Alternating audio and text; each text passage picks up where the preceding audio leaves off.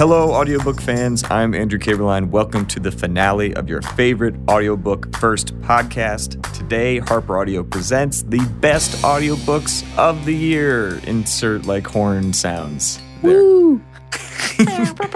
That was an owl and then a DJ. An owl? Behind us. Okay. Yeah. I've taken that note and I will work on it. So I'm joined now by the rest of the incredible Harper Audio Presents team, who will introduce themselves in a moment. And we're going to take a look back at the year in audiobooks 2019 and see what stood out as being the cream of the crop, the whole enchilada, and other food-inspired nicknames, I'm sure. We're going to tell you why we loved these titles, and then we're going to play a clip from the audiobook because it wouldn't be Harper Audio Presents if we didn't give you some audiobook clips. But first, we need to get to know everyone who's here at this table today. So why don't we go around the room, introducing ourselves, saying kind of what we do, who we are, what's our jam, and with the holidays coming up, what gift we're hoping Santa brings us this year. So I'll start. I am our host, Andrew Caberline. And this year, I just want some nicer weather. Is that something that Santa has control over, is the weather? Yes. Okay, great. Wonderful. I don't know. I kind of get the feeling Santa is a winter kind of person. What gives you that idea? So I don't know. I think if Santa had any power over this, he would just give you more winter. That's a good thing. Let me not relay that to Santa then. I feel like that would be the reverse Jinx gift he would give me. Yeah. I am Pete. I'm a production manager here at Harper Audio. My jam is blueberry. And what I want for Christmas is, let's see, 6 days after Christmas, rent is due. So I want that. That's a weird rent cycle here. Oh, no, I guess that's the normal rent cycle. Yeah. I just feel like Christmas should be the end of the month for whatever reason. Yeah. So I want somebody to pay that for me. That's what I want for Christmas. That makes me so sad. It's very practical. Yeah. Yeah. I mean, this is... Are you doing okay? Is that... Oh, I'm doing fine. I just want somebody to take care of it. I mean, for me. New York real estate, man. Yeah. It's a jungle out there. So you don't even mean that you want someone to pay it. You just want someone to literally like take the check to like the leasing office for you. You want someone to take care of that. You know what? I wasn't specific enough. So yeah, sure. Let's go with that. This is really becoming like a monkey's paw situation where if we don't say exactly like what we want, then it's going to backfire on us. So it's not a case of I don't have the money to pay it. It's a case of I'm too lazy to pay it. Yes. Nice. Okay. I would like someone to pay my rent for me because New York City's nuts. Yeah. And I am Fametta, also a production manager. My jam is no jam. I'm a peanut butter only sandwich type of gal. Not even into like preserves? Nothing. Marmalades? Just like it. It's sticky as possible. And what do I want for Christmas?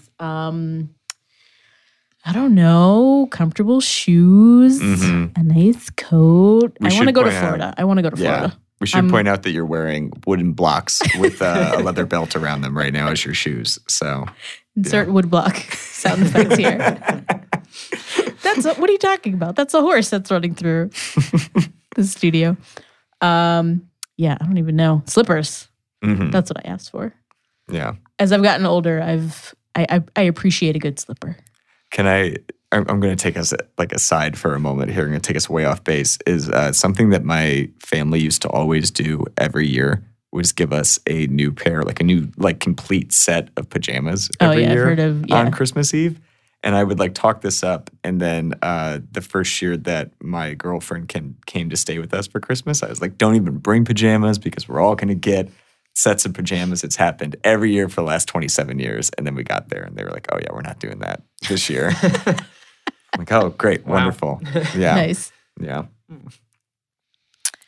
So I'm Beth. I'm the marketing director at Harper Audio.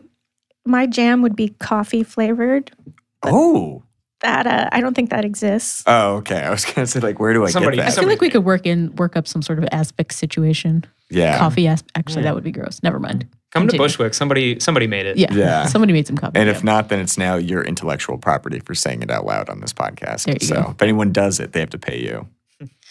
So now I say what I want for Christmas. Yes. Right. So for Christmas, first and foremost, I hope to survive my upcoming 40th birthday. So I hope on Christmas I'll be still standing. Are you planning some sort of wild and crazy? Precarious, like there are 3 parties coming up. Okay, so yes, reasonable. Yeah. Continue. Yes, with various friends and family members. And then, my stepmother, she's one of those people that is a Christmas person, like shops all year for it. She's really into it. And she makes us do a Pinterest board for our holiday wish. Oh, okay. And I never know what to put on there because I never really want anything. So I'm going to tell you the 3 things that are on there. Okay. So I asked for the new Margaret Atwood book, The Testaments. I asked for a new pair of Vans slip-ons. And I asked for a nice hairdryer. Oh, all good stuff. I feel like none of us have comfortable shoes. That's what I'm like. Yeah. You can never have too many, is what I'm saying. Yeah. What happened to your old hairdryer? You know what? It's just really, it just doesn't work very well. It's one of those I got like 20 years ago at like a drugstore. It spouts water out of it. Yeah. It does the opposite thing that it's supposed to do. And it hasn't occurred to me that I could probably find something that will dry my hair faster and be less loud and like not wake up my neighbors. No. So like it's so loud that I wear earplugs when I dry my hair. No. Wow. Like, What happened? You need an upgrade. Yeah. So yeah, I'm hopefully Santa will give me a new hairdryer. Yeah. The time is now. I feel like if it's that loud that you like it's past due, just like Pete's rent. So Nice. That was a yeah, good do you one. like that? Do you like that callback? Yeah. Yeah. Full circle. Good night, everybody. Speaking of full circles, let's get into this. Is actually going to make sense. Let's get into what our favorite titles, what they were. The full circle thing applies to my book, my favorite audiobook that we did this year. It's a little different from the rest of the titles we're going to talk about in that this book was not new to this year, but the format that we released it in was. And this was A Series of Unfortunate Events, The Bad Beginning, Vinyl by Lemony Snicket. I'm a little biased in why this was my favorite because this was my favorite series of books as a child.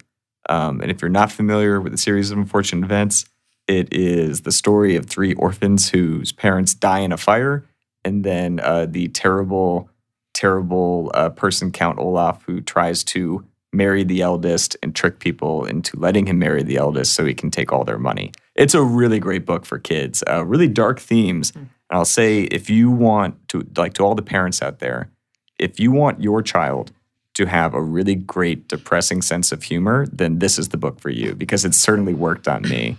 The vinyl itself makes a lot of sense as a format for this particular story because the time period in this entire series is really murky and contains a lot of mentions to antiquated technologies. So if there's a book that needs to be, like, I almost wish that it was only released on vinyl to begin with, but it probably would not have become a giant mega bestseller without that. And this particular recording has a full cast led by Tim Curry, the wonderful, wonderful Tim Curry, as the narrator / Lemony Snicket himself. It's got a really great sound design throughout. And the best part of the vinyl is that the record itself is this really, really beautiful seafoam green. I have a copy of it that sits above my record player, and I've gotten a lot of compliments from people who come over. And I've had to try to stop multiple people from stealing it from me. True story. You have great friends. Yeah, exactly. That's what I'm learning. I need to get new friends. That'll be your Christmas gift. is a bunch of new friends. Yeah. So that is my favorite book of the year. Now we're going to hear a little bit of the opening of A Series of Unfortunate Events. This is the great, wonderful actor Tim Curry, who is, I think, almost immediately gives you the sense of the sardonic wit of this book by the first thing he does is tells you not to listen to it. If you are interested in stories with happy endings, you would be better off listening to some other program. In this story, not only is there no happy ending, there is no happy beginning, and very few happy things in the middle. This is because not very many happy things happened in the lives of the 3 Baudelaire youngsters.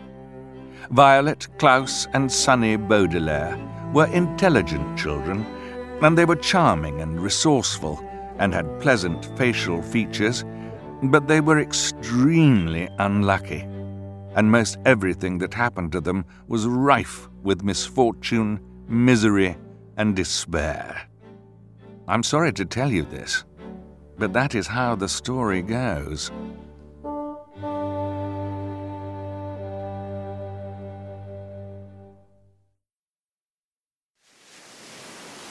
Their misfortune began one day at Briny Beach. The 3 Baudelaire children lived with their parents in an enormous mansion at the heart of a dirty and busy city, and occasionally their parents gave them permission to take a rickety trolley alone to the seashore, where they would spend the day as a sort of vacation as long as they were home for dinner. The word rickety, you probably know, here means unsteady or likely to collapse.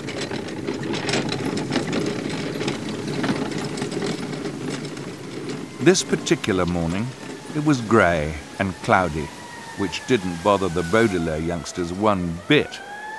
When it was hot and sunny, Briny Beach was crowded with tourists, and it was impossible to find a good place to lay one's blanket. On grey and cloudy days, the Baudelaires had the beach to themselves to do what they liked. Pete, what book did you select as the best of 2019? I selected Over the Top by Jonathan Van Ness, which is a very, very great book. I didn't know much about Jonathan Van Ness before this book. I had seen a little bit of Queer Eye and just thought, oh, well, that's neat, and kind of went on with the rest of my day, and now it's today. But I think what's interesting about this book is that his story kind of goes all over the place. He gives his life story, talks about when he was a kid, as he refers to as Jack throughout, and kind of just the transformation from Jack to Jonathan is really interesting. And his life story is so interesting because he has these crushing lows and like dizzying highs. It kind of goes, he's kind of seen it all. And I think what's interesting about him is just, he's just been all over the place, and he's just super positive all the time. Like the recording of this, like when people record or speak in a public setting, there's a tendency to have a lot of energy at first, and then as the day goes on, you kind of lose it because you're tired. And Jonathan Van Ness is at 110% the whole time throughout the reading. Like he is so energetic, and just listening to his life story, you kind of understand why. Like he's just seen everything, and he's just so positive through it all.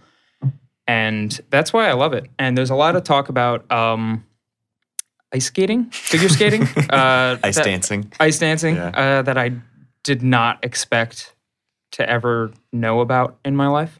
You're not someone who follows the sport of ice dancing closely? I wasn't. You're not icy? Just kidding. They don't. You just made and it. icy. You have to follow him on Instagram. Yeah. Because he posts like his morning figure skating lessons, and he does gymnastics too, and he's really good. I mean, I'm not surprised at all. Yeah. Pete, how many professional ice dancers in history can you name by name?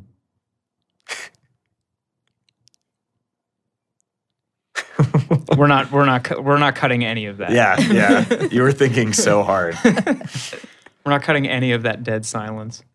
Actually, you should turn it up so you can hear like the compressor hiss. Yeah. So is the answer no? Is the answer none?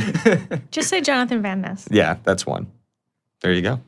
Thanks for that one, guy. You don't even like Tanya Harding doesn't come to mind. Like Nancy Kerrigan. Nancy Kerrigan. That's the name. There's the one. Yeah. Brian Boitano. Oh, Brian Boitano, star of South Park. Oh, jeez. I know like Michelle Kwan. I know like 8 apparently. Yeah. Christy Yamaguchi. Yeah. Wow. Oksana Bayul. I'm really shocked that we know this many. Apparently, Actually. Beth is a huge ice skating fan. Yeah. Maybe I should have picked a different book. Ice skating used to really be my jam. Yeah. There you go. Callback. Yeah. Yeah. Nice callback. You know those plants that are always trying to find the light? Maybe they were planted in a location that didn't necessarily facilitate growth, but inexplicably, they make a circuitous route to not only survive, but bloom into a beautiful plant. That was me my whole life, but extremely flamboyantly jubilant and oh so gay. Picture me in the 7th grade, a chubby, slightly snaggletooth kid with a voluminous mop of frizzy curly hair that screamed through layers of gel for what I desperately wanted to be a Hanson-esque, smooth, collarbone-length center-parted man bob. I'd be cycling through several of my cutest looks, usually monochromatic jumpers with severe Doc Marten boots, just to go to the mall. It felt entirely possible that a talent scout would be there in the nation's smallest capital of Springfield, Illinois. On the off weekend, my family was there for a soccer tournament with my brothers, just waiting outside Claire's to discover a kid like me and guide me to center stage. I'd practice ice skating routines in my living room, trying to be like the Olympians I idolized, imagining how triumphant I'd be when I finally seized that gold medal. With a cute enough outfit and the right attitude, yet no ability to skate, flip, or sing, I could become a Michelle Kwan, Dominique Dawes, or Christina Aguilera level hero. And maybe, just maybe, someday I'd get out of Quincy, Illinois. And by someday, I meant as soon as physically possible. The years of fantasizing about reaching stratospheric fame through a local mall discovery had long since faded by 2017. I'd settled for much more attainable goals. I became a hairdresser, working in both LA and New York. I'd stumbled, very gratefully, into a side hustle in the form of a web series called Game of Thrones. That spring, I would move to Atlanta to shoot a dream project with 4 new friends. We had beaten out the collective gay world for these 5 coveted positions, and we all knew it was a monumental opportunity. Like Maya Angelou taught me, I was hoping for the best, but preparing for the worst so that nothing could catch me off guard. I was just happy that I had completed my mission of escaping cornfield, small-town-only gay person infamy and was now free to live an authentic queer life in a gorgeous big city with a Trader Joe's and nobody thinking twice about my leggings. Prepared as I thought I was, Sister actually had no idea the life change she was about to experience. A year later, in February, Queer Eye had just come out, and I was on my way to a meeting at Town & Country. Do I know what you do at magazine meetings? Absolutely not. But I had seen enough America's Next Top Model seasons to know how to nail a go-see. To my shock, I arrived early, so I went to grab a coffee. And as I was walking in, this lady with the most gorgeous, expertly done microbraids and giant glasses stopped me and bellowed, "Honey, this faggotry you're serving is giving me everything." At first, I was confused. Did she just call me a fag? But the smile on her face and her extreme proximity seemed to suggest a loving and enamored person. I'm now doubly confused.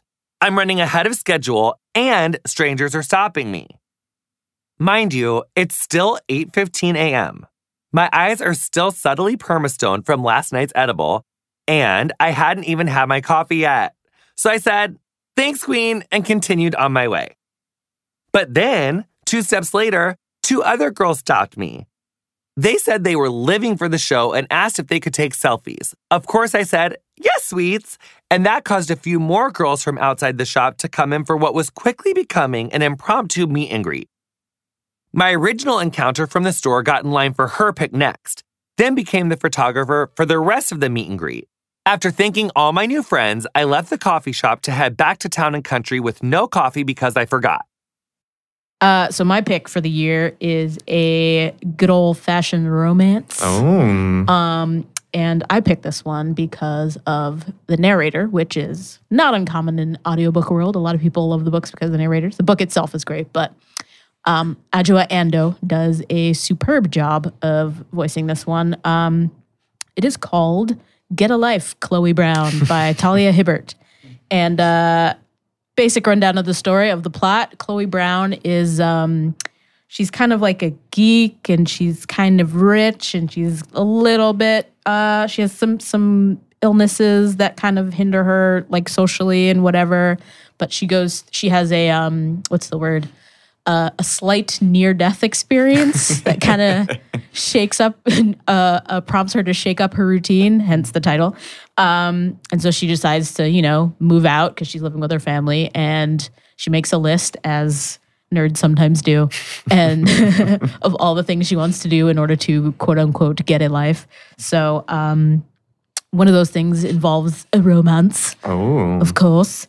And Adjoa does a great job of just voicing everybody. Chloe, her sisters, her grandmother, the main love interest, Red, who's like sort of a burly, I would say blue collar, rough around the edges, heart of gold. He's an artist. It's a whole thing. Mm-hmm. But it's great. It's a great listen. It's just you just sit there and feel like Adjoa is just telling you, performing basically an entire thing, which, yes, Adjoa is great. Has anyone in this room ever had a near-death experience? You mean like almost died? Yes. Like literally almost died? Yes. Oh, no. I've had some pretty drastic allergic reactions, but no, not almost died. Yeah. I almost, the week I moved to Brooklyn, I almost got hit by a school bus because he wasn't looking at, he ran through a stoplight. Interestingly enough, that's what happens. She almost gets run over by a drunk driver. Wow. And she's like, whoa. Yikes. Gotta kick this up a notch. And so, yeah, that's how it starts. Yeah. And here's a clip of Adjoa doing her thing. Once upon a time, Chloe Brown died. Nearly. It happened on a Tuesday afternoon, of course. Disturbing things always seem to happen on Tuesdays. Chloe suspected that day of the week was cursed, but thus far she'd only shared her suspicions via certain internet forums, and with Danny, the weirdest of her two very weird little sisters. Danny had told Chloe that she was cracked, and that she should try positive affirmations to rid herself of her negative weekday energy. So when Chloe heard shouts and the screech of tires, and looked to her right and found a shiny white Range Rover heading straight for her, her first ridiculous thought was, "I'll die on a Tuesday, and Danny will have to admit that I was right all along." But in the end, Chloe didn't actually die. She wasn't even horribly injured, which was a relief because she spent enough time in hospitals as it was. Instead, the Range Rover flew past her and slammed into the side of a coffee shop. The drunk driver's head-on collision with a brick wall missed being a head-on collision with a flesh-and-blood Chloe by approximately 3 feet. Metal crunched like paper. The middle-aged lady in the driver's seat slumped against an airbag, her crisp blonde bob swinging. Bystanders swarmed, and there were shouts to call an ambulance. Chloe stared, and stared, and stared. People buzzed by her, and time ticked on, but she barely noticed. Her mind flooded with irrelevant data, as if her head were a trash folder. She wondered how much the repairs to the coffee shop would cost. She wondered if insurance would cover it, or if the driver would have to. She wondered who had cut the lady's hair because it was a beautiful job. It remained relatively sleek and stylish, even when she was hauled out of her car and onto a gurney. Eventually, a man touched Chloe's shoulder and asked, "Are you okay, my darling?" She turned and saw a paramedic with a kind, lined face and a black turban. "I believe I'm in shock," she said. "Could I have some chocolate? Green and black. Sea salt is my favourite, but the 85% dark probably has greater medicinal properties." The paramedic chuckled, put a blanket around her shoulders and said, "Would a cuppa do you, Madge?" "Oh, yes, please." Chloe followed him to the back of his ambulance. Somewhere along the way, she realised she was shaking so hard that it was a struggle to walk. With a skill born of years of living in her highly temperamental body, she gritted her teeth and forced one foot in front of the other. When they finally reached the ambulance, she sat down carefully, because it wouldn't do to collapse. If she did, the paramedic would start asking questions. Then he might want to check her over. Then she'd have to tell him about all her little irregularities and why they were nothing to worry about, and they'd both be here all day. Adopting her firmest, "I am very healthy and in control" tone, she asked briskly, Will the lady be all right? The driver? She'll be fine, love. Don't you worry about that. Muscles she hadn't realised were tense suddenly relaxed. In the end, after 2 cups of tea and some questions from the police, Chloe was permitted to finish her Tuesday afternoon walk. No further near-death experiences occurred, which was excellent, because if they had, she'd probably have done something embarrassing, like cry. I forgot to mention that this one is also an Own Voices story, which is great. And it's also like a play on the classic opposites attract kind of thing, because Chloe's also like a highfalutin lady. Ooh. And Red is like, a gruff, like Burly man. burly man. Yes. And so sparks fly. And they do actually literally crash into one another at a certain point. It's like the Dave Matthews Band song. Exactly like that. You would listen to Dave Matthews. I decidedly don't. I'm just aware of his biggest hit. Okay. Yeah. Wonderful. We got time for one more title, Beth. So the name of this title is Beth. He took it very, very literally. I love it.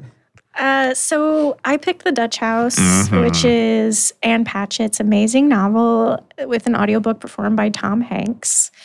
So I didn't just pick this because Tom Hanks read it. I picked it because I just love the book. We wouldn't have blamed you for picking it just because Tom Hanks read it. Yeah. So it's amazing. I mean, it's just a great book. I've read most of Anne Patchett's novels, and this is definitely one of my favorites. So it's called The Dutch House because the story centers around a man who, at the end of the Second World War, he's impoverished, but he buys this house. He buys this piece of real estate called the Dutch House. And his kids grow up in it. And, it's a really nice place. And it has this beautiful painting. It's the same painting that is on the cover of the book, which is just gorgeous. By the way, the artist that painted it is a friend of Anne Patchett's. Oh, really? That's really cool. So she commissioned that piece for the cover. That's great. So, and and of course there is an evil stepmom involved, and she kicks the 2 kids out. So they're back to living in poverty while she stays in this gorgeous home. So it's just a really great story. So, okay, so back to Tom Hanks. So Tom Hanks and Anne Patchett are apparently friends. So, that helps. And, our wonderful producer, Suzanne Mitchell, went out to LA and directed him and hung out with him for a week. Fun fact, he's a pencil guy. He loves pencils. Really? I knew he was a typewriter guy. Yeah, I was going to say. That's amazing that he also loves pencils. He loves pencils, and he gave Suzanne a bunch of pencils. So I think that's awesome. Well, that's nice. Don't tell her I said that. I'm a little upset that she didn't give me one of the pencils, but it's fine. I still love you, Suzanne. It's going to be really great the exact moment, like a few weeks from now when she's listening to it at her desk, and then she just gets up and she's like, I'm sorry. It's going to be lovely. Here's a belated Christmas gift. So she's in the studio with Tom Hanks for a week. He's exactly how you'd think. He is like the nicest man in the world. He shows up with an Adidas tracksuit on every day. It's blue, by the way. But I really how do you direct Tom Hanks? That she directed Tom Hanks. Yeah. And she didn't want to rely on any bells and whistles. She was just like, I just want Tom Hanks to tell the story. So the way she set it up was she took the painting on the cover and she propped up the book cover in front of where Tom was reading. And she said, okay, tell me Danny's story. So he's inspired. Tom Hanks, you just picture this in the studio, starts reading The Dutch House. And obviously he just kills it. It's great. Book page said of his performance, they said, we can't imagine this book without Tom Hanks reading it. So, it's just fantastic. So it's also been on several best of the year lists, like Library Journal and audiobooks.com. It's gotten rave reviews, and it's just great. And it was so fun to work on it. So the clip that you're going to hear right now, so it's the part of the story where the painting on the cover is introduced, and the scene sets the tone between Maeve, who's one of the siblings, and Andrea, the horrible stepmother. Enjoy. They both dressed in black and stood with an erect formality that spoke of another time. Even in their separate frames, they were so together, so married. I always thought it must have been one large painting that someone cut in half. Andrea's head tilted back to study those 4 cunning eyes that appeared to follow a boy with disapproval, no matter which of the sofas he chose to sit on. Maeve, silent, stuck her finger in between my ribs to make me yelp, but I held on to myself. We had not yet been introduced to Andrea, who, from the back, looked small and neat in her belted dress, a dark hat no bigger than a saucer pinned over a twist of pale hair. Having been schooled by nuns, I knew better than to embarrass a guest by laughing. Andrea would have had no way of knowing that the people in the paintings had come with a house, that everything in the house had come with a house. The drawing room Van Hoobekes were the showstoppers, life-size documentation of people worn by time, their stern and unlovely faces rendered with Dutch exactitude and a distinctly Dutch understanding of light. But there were dozens of other, lesser portraits on every floor. Their children in the hallways, their ancestors in the bedrooms, the unnamed people they'd admired scattered throughout. There was also one portrait of Maeve when she was 10, and while it wasn't nearly as big as the paintings of the Van Hoobekes, it was every bit as good. My father had brought in a famous artist from Chicago on the train. As the story goes, he was supposed to paint our mother, but our mother, who hadn't been told that the painter was coming to stay in our house for 2 weeks, refused to sit, and so he painted Maeve instead. When the portrait was finished and framed, my father hung it in the drawing room right across from the Van Hoobekes. Maeve liked to say that was where she learned to stare people down. "Danny," my father said when finally he turned, looking like he expected us to be exactly where we were, "come say hello to Mrs. Smith." I will always believe that Andrea's face fell for an instant when she looked at Maeve and me. Even if my father hadn't mentioned his children, she would have known he had them. Everyone in Elkins Park knew what went on in the Dutch house. Maybe she thought we would stay upstairs. She'd come to see the house, after all, not the children. Or maybe the look on Andrea's face was just for Maeve, who at 15, and in her tennis shoes, was already a head taller than Andrea in her heels. Maeve had been inclined to slouch when it first became apparent she was going to be taller than all the other girls in her class and most of the boys. And her father was relentless in his correction of her posture. Head up, shoulders back might as well have been her name. For years, he thumped her between the shoulder blades with the flat of his palm whenever he passed her in a room, the unintended consequence of which was that Maeve now stood like a soldier in the Queen's court, or like the Queen herself. Even I could see how she might have been intimidating. Her height, the shining black wall of hair, the way she would lower her eyes to look at a person rather than bend her neck. But at 8, I was still comfortably smaller than the woman our father would later marry. I held out my hand to shake her little hand and said my name. Then Maeve did the same. Though the story will be remembered that Maeve and Andrea were at odds right from the start, that wasn't true. Maeve was perfectly fair and polite when they met, and she remained fair and polite until doing so was no longer possible. "How do you do?" Maeve said, and Andrea replied that she was very well. Andrea was well. Of course. Well, that is all the titles that we had to talk about here today. Does anyone have any last-minute things they want to get off their chest before the end of this episode? Does anyone want to air their grievances before Festivus? You all look very shocked at me asking that. Who's wrestling who? Who's doing the feats of strength? Yeah. Well, that's as good of a note to end on as any, I think. And it's going to do it for 2019, the year. It's going to do it for Season 2 of Harper Audio Presents. We've enjoyed every minute of making this show, and we sincerely hope that all of you enjoyed listening as well.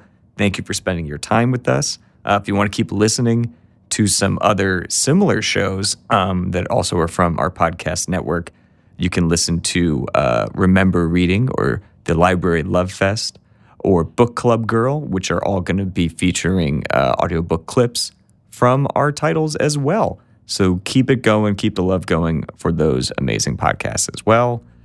For everybody here, thank you all. Good night, or whatever time you're listening at. Good day. God bless us, everyone.